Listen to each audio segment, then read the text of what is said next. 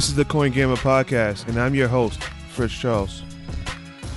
Hello, everyone. Welcome to the Coin Gamma Podcast, where we aim to demystify cryptocurrency and all facets of it. We all know that, tax return is amongst us, so there's a lot of questions around how to manage taxes. And in the U.S., we changed, there are new tax laws in place. So we want to kind of help our audience navigate that the best way they could. And so the best way to do that is to kind of bring experts to our podcast to help us understand everything. To that end, we're honored to have Jeff Vanju Jr., founder of Vanju LLC, a boutique practice that focuses on estate and cryptocurrency. Jeff is both a CPA and attorney, so he can kind of attack things on both lenses, from not only taxes, but on the legal side as well. And he's been one of the premier tax voices in the cryptocurrency space for years. He's been quoted in Bloomberg, CoinDesk, and Bitcoin Magazine. So we're definitely honored to have him add Coin Gamma to that list of illustrious media platforms. Jeff, thanks for spending time with us, and please fill in any parts of your background that I might have missed. Sure. Thanks for having me. Just, very briefly, as you mentioned, I'm both an attorney and a CPA. I kind of stumbled into cryptocurrency as part of my practice by accident, just because I had a big personal interest in it very early on. I guess not as early as some people probably listening, but pretty early as compared to the general population. And that was that I personally got involved in Bitcoin back in 2014. Awesome. And when I did that, because I was a tax attorney and a CPA, I obviously wanted to make sure I had all the tax consequences correct. So I really just researched all the issues for myself at first. At that time, nobody in the general public was interested in this at all. And I started, offering services to clients, but it really didn't pick up until much later once the general public caught on. And then I was lucky enough to be in a position where, I had been doing this stuff longer than most attorneys and CPAs, simply because I had to figure it all out on my own. Of course. One of the things I most frequently do for my clients is set up, cryptocurrency IRAs, and just using that as an example. I like to say I'm the first person that I know. I'm sure there was probably someone out there that got cryptocurrency into an IRA or 401k before me, but I've never met them. Okay. I've had it in mind since 2014. So that's just an example. Most of this stuff were things I had to figure out for myself on my own that I started then, offering to my clients. No, that's awesome. That's an awesome segue. And hey, if you haven't met them and you're the first, then keep going with that. You could be the first until somebody proves you wrong. So we're gonna stick. You're the inventor of the Bitcoin IRA. We like that. So awesome. So I guess we definitely want to dig into that strategy, because that's probably obviously you're somebody who created it. I've heard about it in different facets, different articles, things of that sort. But just to kind of take a step back, not everybody would know what exactly an IRA is. Can you what is IRA? How does it work? How is it used outside of crypto? And then we can kind of get into how it could be used within crypto. Sure. An IRA is, the short story is it's a retirement account. You can contribute to an IRA, funds. And if it's a traditional IRA, you get a tax deduction for your contribution. If it's a Roth IRA, you do not get a tax deduction for your contribution. We'll get into that in a second. Okay. But the funds that you contribute, you can then invest in whatever you want: stocks, bonds, mutual funds. In this case, for purposes of our discussion, we're going to talk about cryptocurrency. And the advantage of it is that all your gains that you make within the IRA, like for instance, if you're trading cryptocurrency in there, all your capital gains, it's all tax free. Wow. The only way that you pay tax on it is if it's a traditional IRA. You pay tax after you retire. You just pay tax on the amount that you withdraw to live on in retirement. If it's a Roth IRA, you actually don't even pay tax on that. Wow. And the other way, the main ways that IRAs are funded, if you work for an employer that offers a retirement plan, and you end up quitting, let's say, or retiring or whatever, you can roll your 401k funds from your employer over into an IRA completely tax-free. Wow. Which is a lot of the ways that a lot of these get funded. If you don't have the ability to do that because your employer doesn't offer a retirement plan or you're still working for your employer, because most employers won't allow you to roll funds out of their plan until you quit. You can still usually at a minimum contribute at least to a Roth IRA, if not a traditional IRA. Depends on your income level. And so it's a big benefit if you're bullish on cryptocurrency because, if as your crypto assets grow, you won't have to pay any tax on them. Okay. Now, that makes a lot of sense. But when I hear retirement, that means like I'm buying crypto. So I'm in my early 30s. So I'm buying crypto and holding it until I'm 65. Kind of like how does it work if is it only for something that you want to hold until retirement? So you don't have to hold the cryptocurrency until retirement. It just the funds have to stay in the IRA until you're 59 and a half if you don't want to pay a penalty. So you could diversify some of that out of cryptocurrency into more traditional stocks and bonds and things like that, or other investments. But if you withdraw it before you're 59 and a half, that's when the penalty comes into play. So this would be, these would be your funds that you have a longer time horizon on. Got it. Yeah, that's really HODL. Okay, that makes sense. Well, and then, but what does a penalty look like if you want to kind of retrieve your funds before? It's a 10% penalty on the withdrawal. And then you pay taxes on the withdrawal as well, right? So regardless of when you pull it out, you have to pay income tax on it due to the fact that you got a deduction when you put it in. Sure. Again, unless Roth IRA is a little different. I'll touch on that in a second. Okay. And you also pay the 10% penalty. A Roth IRA, you can actually pull out your contributions early without any penalty at all. You only have to pay tax and penalty on the growth if you pull it out early before you're 59 and a half. Got it. No, that's awesome. And then are you able to kind of trade actively within the IRA? Because I mean, some people. Yeah. So the way that this works is IRAs are required, and this is sort of the key to having cryptocurrency within an IRA. Okay. So IRAs are required by law, to have a licensed third-party custodian over the funds. So most people for their IRA, what that means is let's say they're investing in traditional assets, whatever brokerage that they're using for their investments usually provides custodial services for free. For instance, if you are just doing stocks and bonds and mutual funds at Vanguard or TD Ameritrade, you open an account there and they will act as custodian over the funds for you. Okay. But they'll still grant you the right to sort of go in there and make trades as need be. With cryptocurrency, it's a little bit different because these are not assets that are traded through a traditional brokerage. Right. Your traditional custodians will not accept these assets for investment. So that's where I come in assisting people. We create something called a self-directed IRA LLC.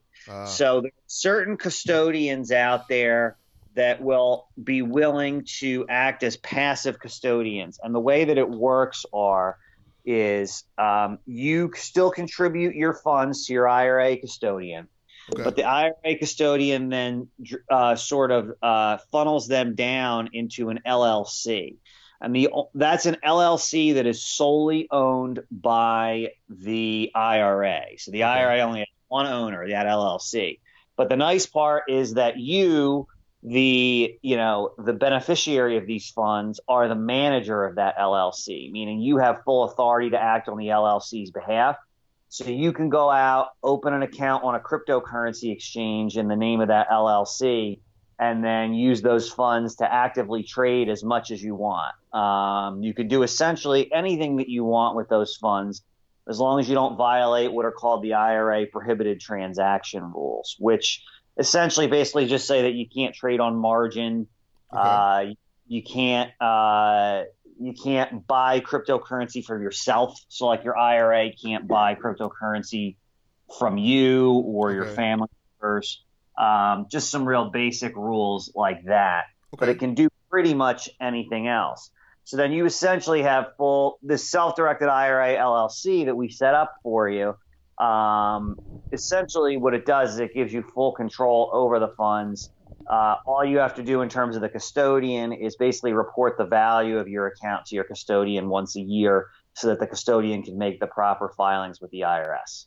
And we usually work with a custodian. We can work with any what's called self-directed IRA custodian, which are basically a class of custodians that are willing to do this sort of work. So in other words, it's not like TD Ameritrade or Vanguard or companies like that. The company we usually use is called Broad Financial. Okay. But, there are several of them out there, and that's how this whole thing basically functions. Okay. In the event that any of your listeners out there are self-employed, there's actually an easier way to do this. Instead of doing a self-directed IRA LLC, they can actually do what's called a self-directed 401k.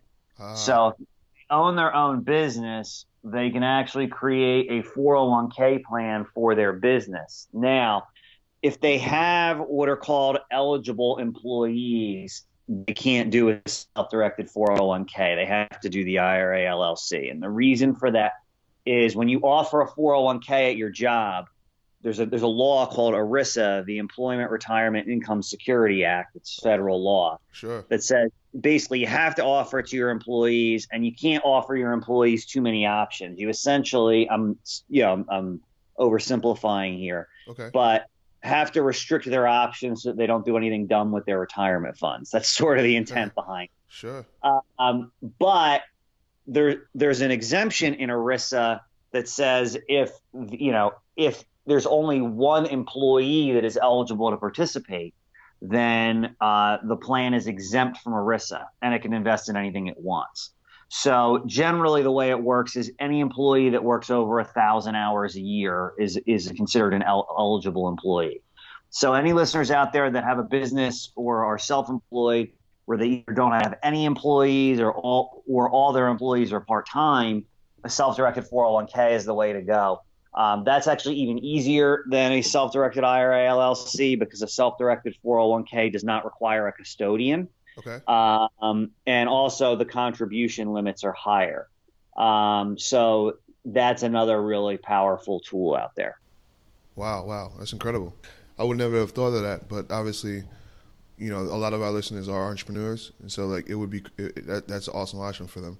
Now, I guess from an operational standpoint, the way these exchanges work, they verify individuals like Coinbase, Binance, etc. Like I log on, put my information in, obviously put my my bank account. I upload maybe my license or my passport. Are there exchanges that allow for like LLCs, self-directed or not, to trade, like entities to trade versus individuals?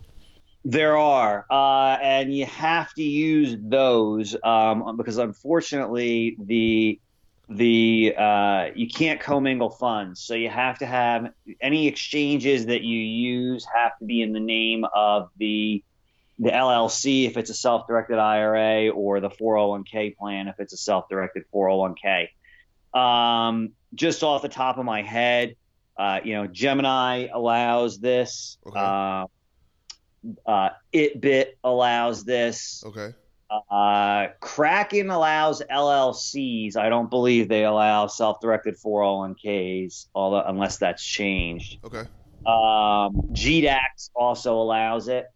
The process is slower with the KYC stuff when you're opening an account in the name of an entity like this.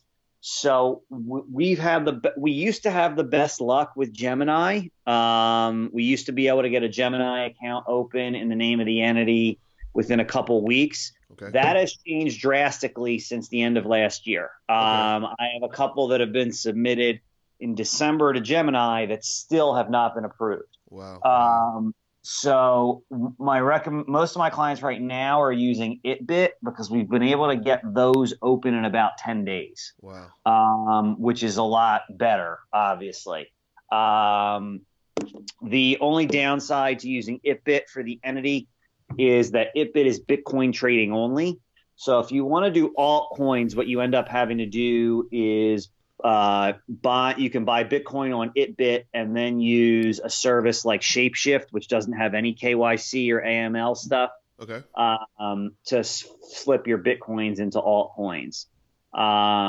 You can do that while you're waiting for either your GDAX account or whatever else to open up that allows trading of more different types of currencies. Okay. No, that's awesome advice. And what about ICOs? ICOs are fine. Yeah, you can invest in an ICO. You just, whatever paperwork, or I guess in the ICO case, usually digital paperwork that you're filling out to subscribe to the ICO, you just make sure that the subscriber is the LLC or and not you as an individual. Incredible. Okay. Awesome. And what are some potential negatives to using this method? I mean, obviously, I guess it's, you can't, you might be limited with altcoins. You can't use all exchanges. And then there's penalties to leaving, to withdrawing funds before you're 59 and a half, if depending on the type of IRA you have. Are there any other potential negatives to this? Like you said, the biggest thing is the biggest two really are the funds don't get withdrawn until you're 59 and a half without penalty.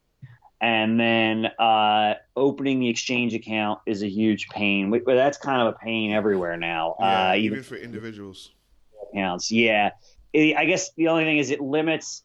There's certain exchanges you're not going to be able to use. So for some of your altcoins, you might have to buy Bitcoin on an exchange like ItBit that allows entity trading, and then use a non-KYC service like Shapeshift to then switch those Bitcoin into whatever altcoins that you're looking to use. Got it. Just to pivot, so, obviously, not only do you know a lot about this strategy, but you know a lot around taxes in general. So, obviously the Trump administration pulled off a huge tax deal at the end of last year that goes into place this year. So, being that, it's still early. It's the third month of the year.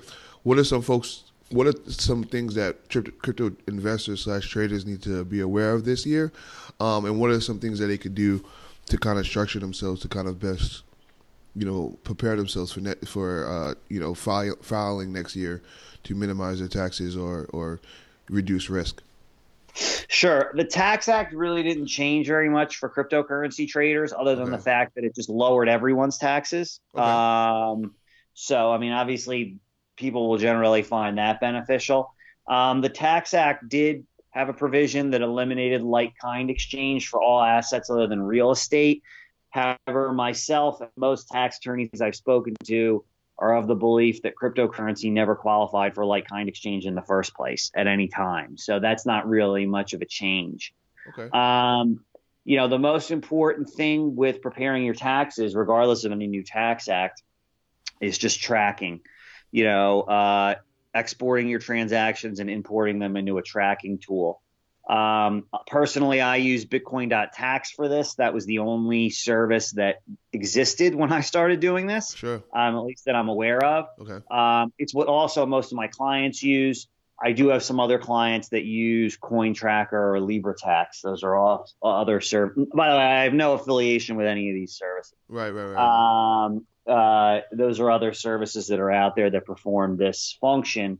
And that's very important because you want to be tracking that throughout the year. So at the end of the year, all you do is shoot out a report and give it to your accountant, or if you're preparing your own taxes, you use it with your own taxes, and you're all ready to go to claim your cryptocurrency gains and losses. Right. The other thing that I want to mention that's a strategy out there for tax reduction, beyond the IRA that we talked about, is if you have been holding some cryptocurrency long term, I have some clients that have been holding cryptocurrency long term and they're still in for the long haul, but they just, let's say cryptocurrency has now become like 80% of your net worth because it's shot up so much. Sure. And that's just a little bit higher than you're comfortable with. So you still want to hold most of your cryptocurrency long term, but you want to diversify a little bit out of cryptocurrency.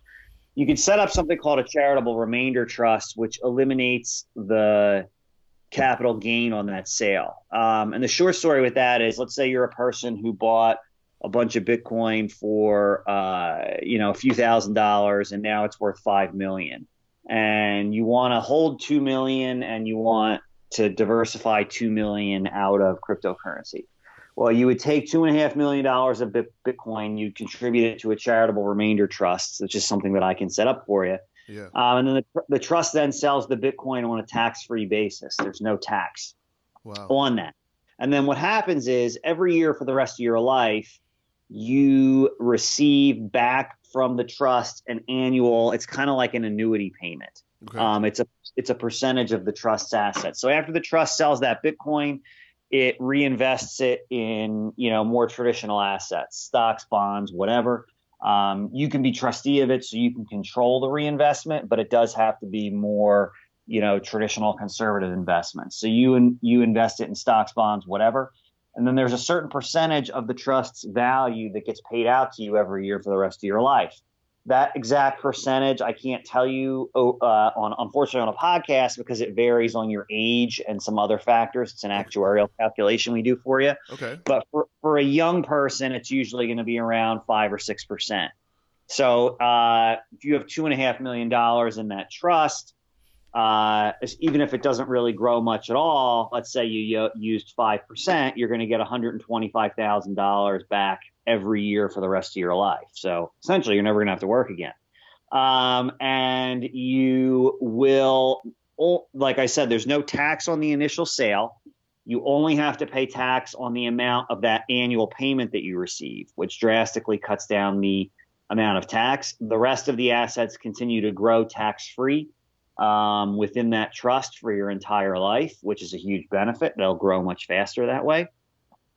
And then what happens is when you die, or if you're married, you can set it up so that this thing lasts for both the lives of you and your spouse. Okay. When either you die or you and your spouse die, the balance of whatever's left over in there gets paid out to a charity of your choosing. Wow. The other benefit to it that I forgot to mention was, in addition to that, to making that initial sale of, in our example, $2.5 million of cryptocurrency, in addition to making that tax-free, you also get a charitable deduction in the year that you create the trust that you can use against your other income. In the example that I gave, the charitable deduction you'd get would be about $250,000. And you could use that against your income in the year that you set up the trust. And then any amounts that you couldn't use in that first year, you could roll forward and use for up to 5 more years. And that can reduce your taxes on the income that you earn at work, or, whatever other income that, you might have. So that's another big tax benefit for doing it. So those are 2 major tax benefits that you get for setting up a charitable remainder trust. These typically make sense for people that are looking to diversify, I'd say at least, $750,000 to $1 million out of cryptocurrency. Another part of your practice focuses on estate planning, and you kind of touched on it in what you just described around marriages, if you pass away, things around charitable trusts and things of that sort. Given that crypto's been around for a few years, this was never really a concern, but now, I've read certain articles around either divorces or, people passing away, but, people don't know the keys to the crypto that, the deceased might have had. So what are some stuff that your practice kind of helps people with, and what's some high level advice around that? Sure. With cryptocurrency, for estate planning purposes, it's not really different than any other asset. Okay. Except for the fact that you got to make sure that someone you trust knows how to get access to your keys. Whether that's keeping a hardware wallet in a safe deposit box somewhere and making sure they know where that safe deposit box is and they know the PIN code to that hardware wallet. If in using that hardware wallet example, you're also going to want them to know, where to obtain, the paper copy of your seed. Or if it's not a hardware wallet and it's a paper wallet and you're storing your key on paper, hopefully at multiple different locations or however you're handling your security there. Okay. There's got to be someone that knows all of these locations so that when you pass away, these things are going to be accessible. Awesome. That's great. Obviously, your practice focuses on a ton of different things. So what are some ways that people can kind of get in touch with you, get in touch with your practice if they want your help to kind of help, use some of the strategies that you just outlined? Sure. If you're interested in anything that I talked about today, best way to get in touch with me is vandrew.com. To go to my site, it's V as in Victor, A, N as in Nancy, D as in David, REW.com. You can, on that site, there's a couple different ways, on the contact us page that you can get in touch with me, depending on what's most convenient for you. Awesome. Yeah, we're definitely going to link that on the show notes. And this was amazing. You kind of gave us tons of great strategy. And I think people will benefit not only from this podcast, but from visiting your website and reading your content. And, of course, reaching out to you if they want to kind of put anything into action. Thanks again, and thanks for your time. No problem. Thank you. Awesome.